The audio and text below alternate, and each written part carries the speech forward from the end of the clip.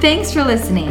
Our mission here at Life West Church is to see you and your family equipped and empowered to be and do all that God has for you. For additional resources and info, go to lifewest.church. I'm laughing because maybe you guys don't know what this is. This is paper. This is how I'm preaching today with Samuel. He gets the iPad, and I didn't send it to myself. So, a few years ago, we're gonna continue our message on marriage. But a few years ago, I was pulling out of my driveway, and I backed down the driveway, and then I went to hit the gas pedal, and it wouldn't budge. So I had to put the car back into park, and I had to figure out what was going on. And the thing is, there had been something lodged underneath my gas pedal. So I wasn't able to advance. And so one of the things we want to do today is we want to see if we can help discern what's lodged under the gas pedal of your marriage. Because quite often we can be dealing with discontentment or offense, hurt, betrayal, bitterness, unforgiveness. And we wanted to give an opportunity for us as married couples to be able to discern, okay, what are areas that we can really grow in, that we can work on together? All right. So what we're calling this is how to kill your marriage. Woo. Okay? In case you did not know, you're going to. Let me help you out. And what we're going to start with is we're going to go to 1 Corinthians 13. And if you've ever been to a wedding, you have very likely heard this portion of Scripture. Because what it is it's talking about what love is. So we're going to start by reading this. So 1 Corinthians 13, chapter 4. And this is what it says. It says, love is patient. Love is kind. It is not jealous or boastful or proud or rude. It doesn't demand its own way. It is not irritable. And it keeps no record of being wronged. It does not rejoice about injustice, but rejoices whenever truth wins out. Love never gives up. It never loses faith, is always powerful, and endures through every circumstance. So if that's what love is, first off, every one of those things is a choice, they're a decision that we make. Mm-hmm. None of those are feeling. So you don't fall in and out of love. That's not it. But every one of those is a decision. So what I want to do, because it's easy to read those and be like, yeah, okay, that's good. I should work on that. But I think what might be even more helpful is to say, what's the opposite of that and how bad am I doing? Like how far short am I in that area? And that's why we called this How to Kill Your Marriage. Because if love is patient, then the question is, when am I demanding? How demanding and impatient am I? And the answer is a lot. I'm 30 seconds, I want it now. Like, why do I have to wait? You know, you're like, come on. And honestly, in our microwave society, I think we're very prone to like right now, right? You order it offline, and it comes, like, same day, and you're like, well, where's the truck? Like, it said same day. Like, come on. Where is this thing? And you're like, really? Oh, yeah. Internet? Oh, it had better be fast. If the page hiccups, we're like, what's going on? Somebody reset the router. Somebody do something. Because we're used to just right now. We want it right now. Our lives, they say it takes the average newlywed couple 3 years. Within 3 years, they want to be living the same lifestyle it took their parents 30 years to achieve. They want it right now, and our financial system will let them do it. They borrow and just all this, and they're like, it's a house of cards, and they're like, it's pretty, just don't shake. Nothing shake or it's going to fall. But we want it all right now. So the question is, I know that for me, this is one for me, like, where am I impatient? It's the question that we need to ask. It doesn't matter where you are or what you do. Our mindset at home needs to be one of patience. I heard of a guy that one of the things he would do on his way home is he says, I'd stop in the driveway and just reset. And he said this, I heard him say it. He said, it doesn't matter if you are a CEO of what size company or how many people are there to do what you want when you need and how many people you give orders to. When you get home, you're on trash duty. Like, it's just different. Because you get home and you see the trash full, and it's not like, hey, somebody take care of that. It's, okay, this is what I do. So I think the number one thing I would say as we start with love is patient is, where are you impatient? Where are you impatient? Number two, love is kind. Love is kind. So then the opposite of kind is simply, when do I not care? When do I not care the cost that my spouse will pay?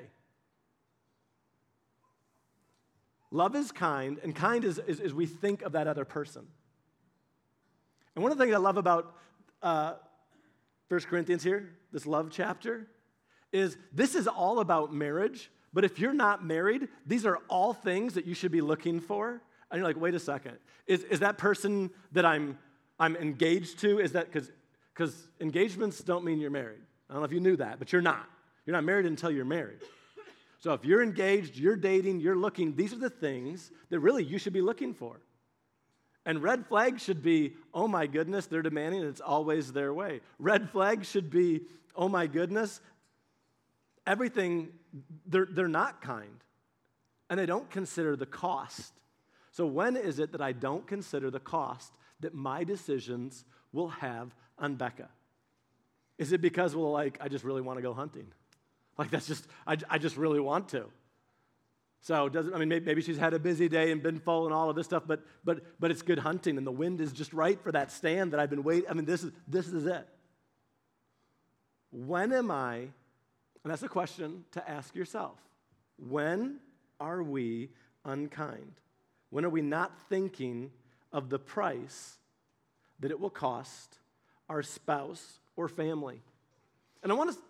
Well, one of the things I wanted to add here is in the book of Psalms, in Psalm 18:35, David is talking about God, and he says, God's gentleness has made me great.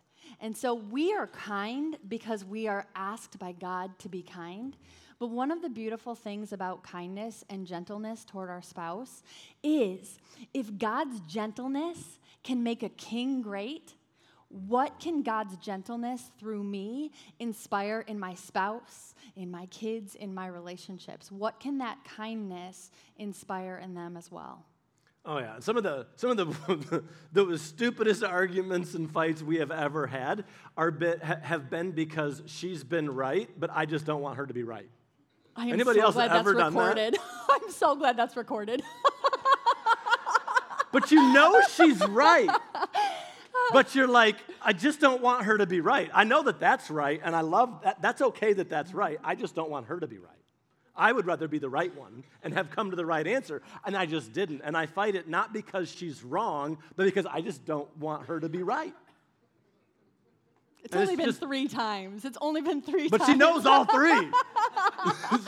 She could name the date, time, and temperature. It's nuts. I don't have that ability. She definitely does. But when I talk about being kind, I'm very specifically talking about, number one, your spouse.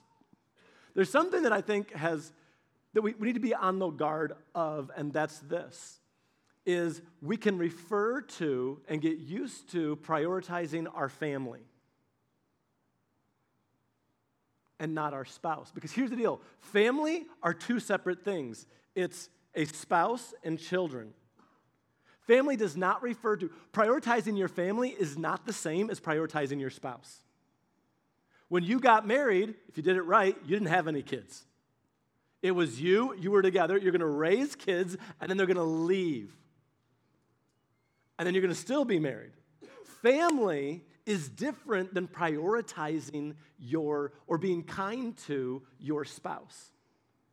So I just want to add that in there as we're talking about this, and you're like, okay, where am I being demanding? Where am I being unkind? Where am I putting my wants and desires before my spouse? Please don't group the 2 together. Family is a description of 2 separate things. We're talking very specifically about your spouse. Okay, we get to go to the next one. Next, love is not jealous. Love is not jealous. So let me ask you, when are you jealous of your spouse? Now, there is a good jealousy, because the Bible says that our God is a jealous God. And there is a good jealousy when we see what was intended for us given to someone else. I'm going to interrupt just 1 second. I really like this explanation of godly jealousy, just as he goes into this. This is from J.I. Packer. It says, God's jealousy is not a compound of frustration, envy, and spite, as human jealousy so often is, but appears instead as a praiseworthy zeal to preserve something supremely precious. Divine jealousy is thus a zeal to protect a love relationship or to avenge it when it is broken. If I see time and energy and all of that energy is going someplace else, that she's spending it everywhere else, and then she gives me the junk and leftovers, if I feel like I'm getting leftovers, I'm like, There's a jealousy there, and that's meant to be there. That is okay. When it says love is not jealous, jealousy, the jealousy that we're talking about that's not good is that, well, they got to do that, so why didn't I? It's that tit for tat thing. I remember talking to one of our worship pastors. Worship. Apparently that's it, one of our worship pastors years ago. And he was accounting the time that they had just been married for a short time, and he spent a ton of money on a guitar. He was a musician, he was a worship pastor, and he's like, his wife and he had talked about it, and they're like, we're going to do this. And it was a large amount of money. He's like, we're driving this junky car, and I think he spent, if I remember the number right, it was $5,000 on a guitar. So he gets this guitar, and he's writing music and playing and singing. This is a whole part of it. And his wife's friends go to his wife and say, well, if he got that guitar, what do you get to get? And she's like, what do you mean? Well, if he spent all that money, then what do you get to spend all this money? What do you get to get? And as he was telling this story, I was like, well, that doesn't make any sense to me, because number one, if you spend money, you have less. Right? Like either you budgeted it in the beginning, we're going to split, we're going to take this 10,000 and we're going to divide it. But if things are tight and one person spends 10, it's not like, well, I get to spend 10. It's like, it's gone. But her attitude in it was this. She was like, no, it's a tool. It's going to help us. It's going to help him to do his job better. No, this isn't well, he gets to do it, so now I do. There can be that jealousy, especially when kids are young, and somebody's home and somebody's not, and somebody's out working and they're going here, and somebody's at home and not going out. It's like, well, why do you get to do that? Well, why do you get to do that? And I think it can be even worse if you love your job. I think it's great if you love your job, but if you love your job, then you're not the one that's like, well, I got to go to work today. And so your spouse on that day where they're like, oh, it's hard for me, and you're like, I get to go to a job that I love. Choose to not be jealous. So the question is this: where are you jealous? Instead of happy for, where are you upset that, well, they get to? Instead of rejoicing with them. Rejoice with them. I think one of the important things there is to see your spouse as your teammate. That you're not against them. You're not meant to be against them. You're meant to be for them, and they're meant to be for you. And so one of the things we're not saying is that we're not saying there can't be conversations about some of this, because it's hard. I mean, I was that spouse that was home with lots and lots and lots of kids, and it can be really hard. But one of the really beautiful things that we found is when I would just get upset, it didn't do a whole lot. Again, going back to, God's gentleness has made me great.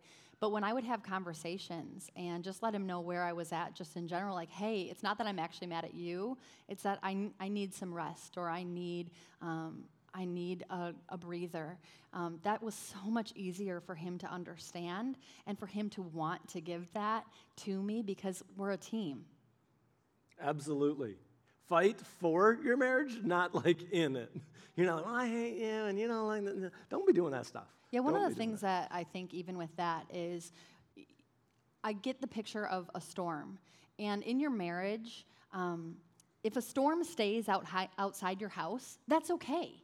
That's where it's meant to be. But as soon as the storm breaks through into your house, then you have a problem. So really work hard to battle together against the storm on the outside, not allow the storm on the inside. Come on. Okay, next. Love is not boastful. It is not boastful. So here's what that is. That is the one of you that you talk about yourself to your spouse instead of talking to your spouse. This is what I did, and the conversations are all about you. So just ask yourself that question, do I talk with my spouse, or do I just tell my spouse how great I am? You are pretty great. Thank you. Thank you. Come on. But here's what I mean by that. Proverbs 27, verse 2 says, let another man praise you and not your own mouth, a stranger and not your own lips. And on this one, here's what I'm not talking about. I'm not talking about sharing your joy with your spouse. I try, like if something awesome happens, I want to tell Becca about it. I remember I went hunting and hadn't gotten a few deer, and I got 2 deer one night, big buck and a doe. It was great, got them both, and I was like, I'm calling Becca first. My dad knew that I was out hunting, and it was dark, and he hadn't heard a report, so he called, and I saw him call, and I'd just gotten back to the car, and I'd gotten the deer in there, so we're ready to come back, and I ignored his call because I wanted Becca to be the first one to here's my awesome news. Because I think the first time somebody tells a story, it's just so much better. Like a little bit, when you're super excited about something, that first bit, you've got the extra, like, it was this, and then there was that, and then it was over here, and there was one over here, and I was like, oh, and it was like, oh, and it ran over there, and I was like, oh. You know, you've got a bit more of that. But about the 10th or 11th time, you're like, yeah, there was 2 deer, they came in, I got them both, it was great. So what I'm not talking about when I talk about boastful is share your joys with one another. That's not what it is. Don't do what I did one time. Becca was talking about something, and I honestly just didn't really care much about what she was saying, and I was like, and she knew, she could tell that I wasn't really into what she was saying, and I was like, maybe one of your girlfriends would like to hear about this. So I'm like, but I really just wouldn't. That's not the thing to say, okay? You know I'm talking about, like, how to kill it? That's not the thing to say. And if you think that, put the thought away. I don't even remember that. Come on. Maybe there's been enough good that she doesn't remember that. I actually do remember that, but I did only say that one once. So when we're talking about being boastful, it's engage with one another. But at the same time, it's talk with each other, not just about. And honestly, this is probably a select few of you, where it's just you like to talk about yourself. But again, just bring some balance in there. Bring some balance, and remember, let another's lips praise you, not your own, and share joy. Please share joy and accomplishments. And I would even go as far to say in that if your spouse is into and has something that they really enjoy, do your best to be knowledgeable and learn about that. Becca's she has bees, and she likes the bees. So I learn about bees. I do. So you watch, you go to my YouTube and you start looking through there, guess what you're going to see? I'm not really into bees, but there's going to be stuff about bees and how to catch wild bee hives, because she thinks that would be really cool, and I know that if I was to ever do that for her, she'd be like, seriously, you caught it? And last year we thought anyways. So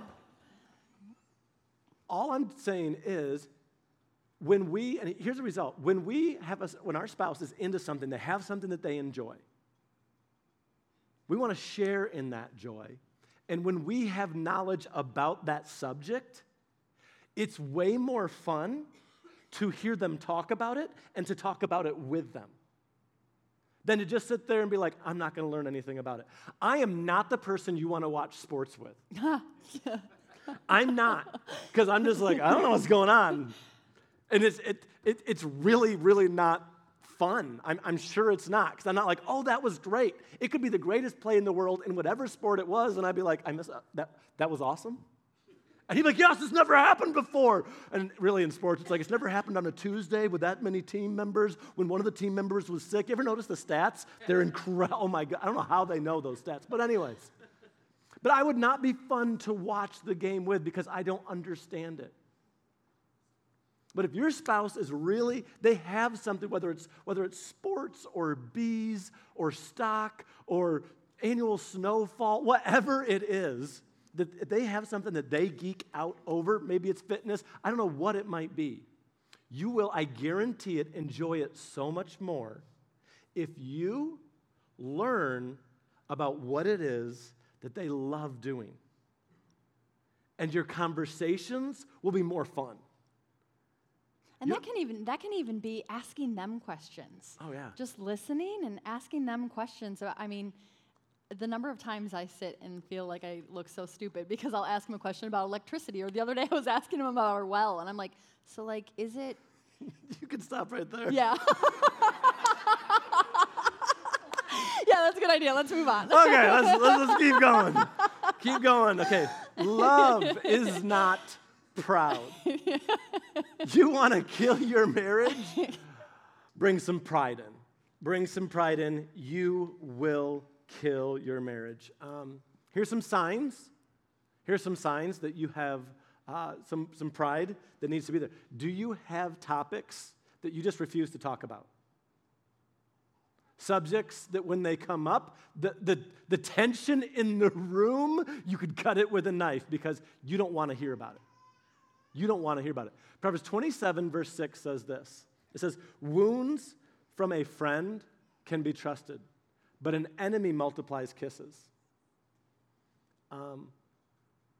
Our goal in marriage is that the wounds that if she needs to correct me, if she needs to say something, it hurts. When our spouse says stuff, it hurts because what our spouses think matters. So small things that somebody else says it and you're like, whatever.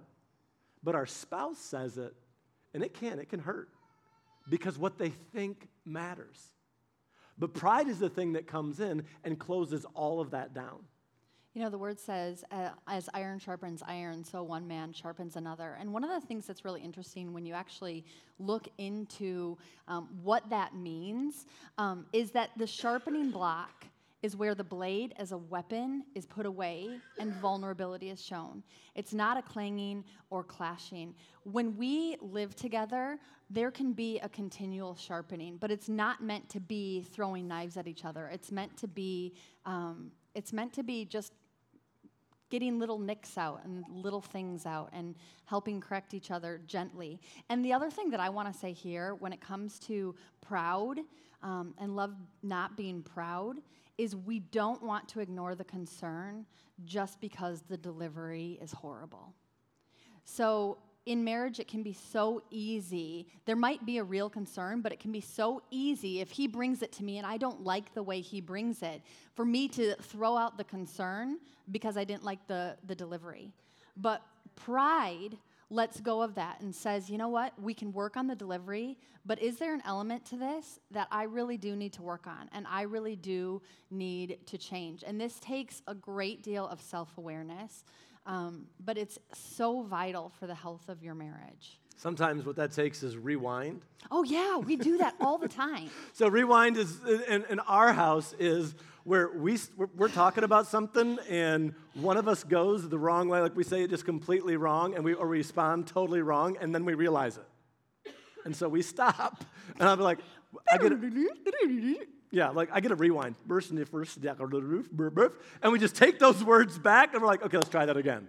And humor works really well on me, so that's good. Come on, because we want to learn and to grow.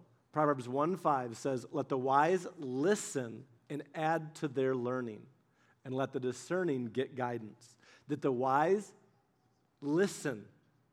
They're not wise so they know it all so they don't listen. They're wise so they listen and add to their learning. I heard a preacher say it one time, it just stuck with me. He said this, he goes, touchiness is stupid's armor. And I want to be able to learn. And I'm not going to get it right.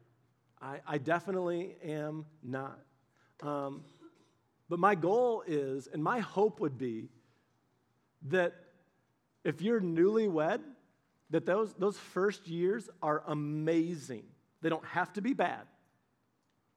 But that as a result of you guys growing together, that years later you look back and you're like, we've grown closer together. I know better how to love her, how to say things.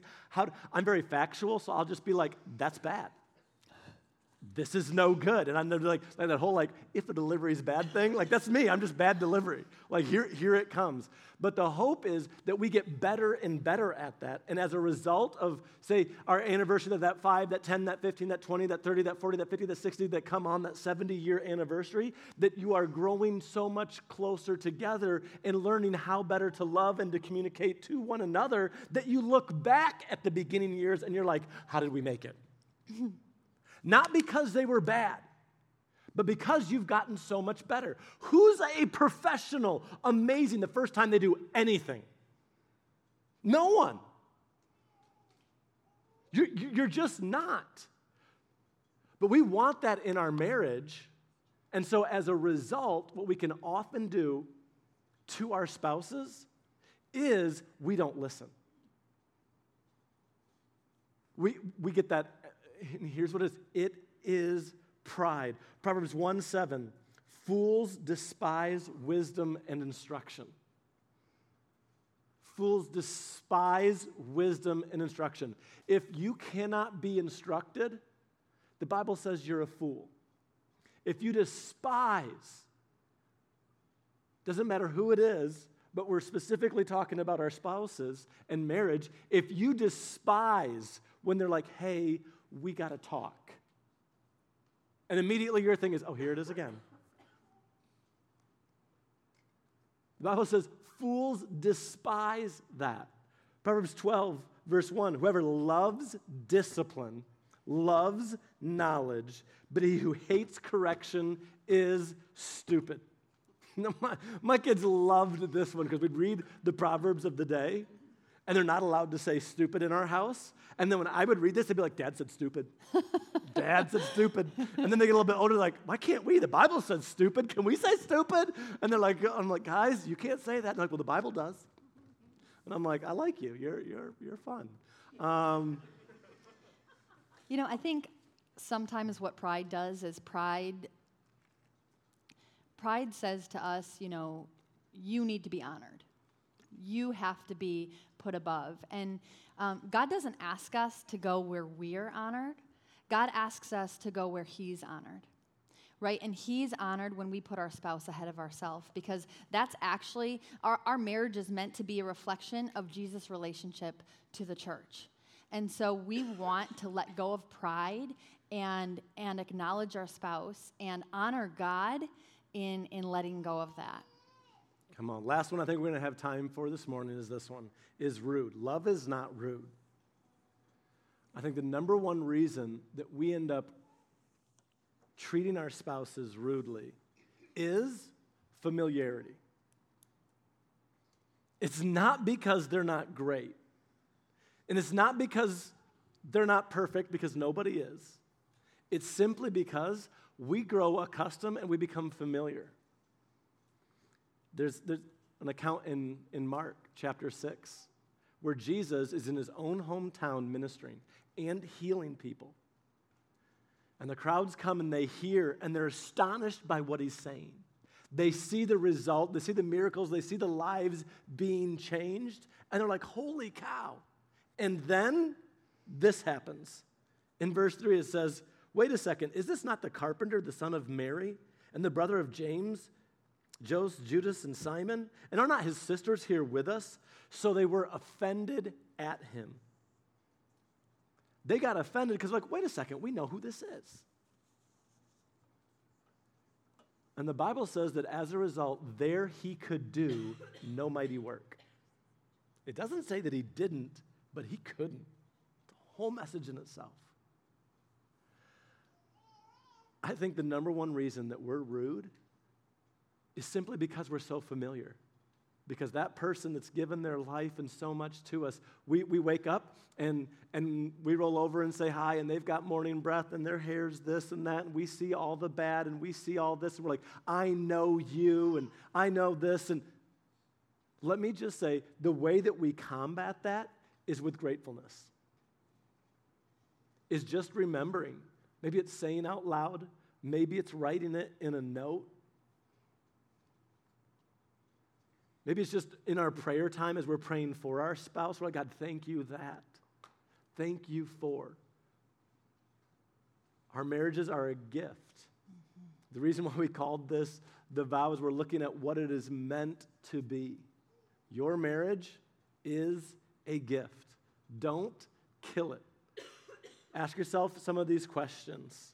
We did not get through them all. I think it's something to do with the rest of those, but we're out of time. Before we close, would you bow your heads and close your eyes? I want to take a minute, and I just want to ask. I want to make sure that you know where you stand with God. I want to give you that opportunity because God's word says if you confess with your mouth and believe in your heart, you will be saved. You can know where you stand with God. You can know that you're forgiven, set free, and begin to walk out the plan and purpose that God has for you. So if that's you, I'd love the honor of praying with you, whether you're in this room or listening, watching right now.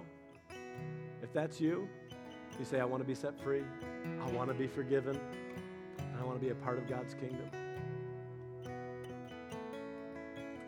I'd love the honor of praying with you right in your seat. Get ready. If that's you, I want you to lift your hand. Lift it all the way up and say, today is my day. Get ready. 1, 2, 3. Right now. All the way up. Say, that's me, and today is my day. Awesome. Okay, hands down. Online, everywhere in this room. Just repeat after me. Let's say this prayer out loud with those that lifted their hands. Repeat after me if you would. Everybody together, say, Jesus, forgive me and make me new. From now on, I'm yours. With all that I am, I'll serve you. In Jesus' name, amen. Thanks for listening. Our mission here at Life West Church is to see you and your family equipped and empowered to be and do all that God has for you. For additional resources and info, go to lifewest.church.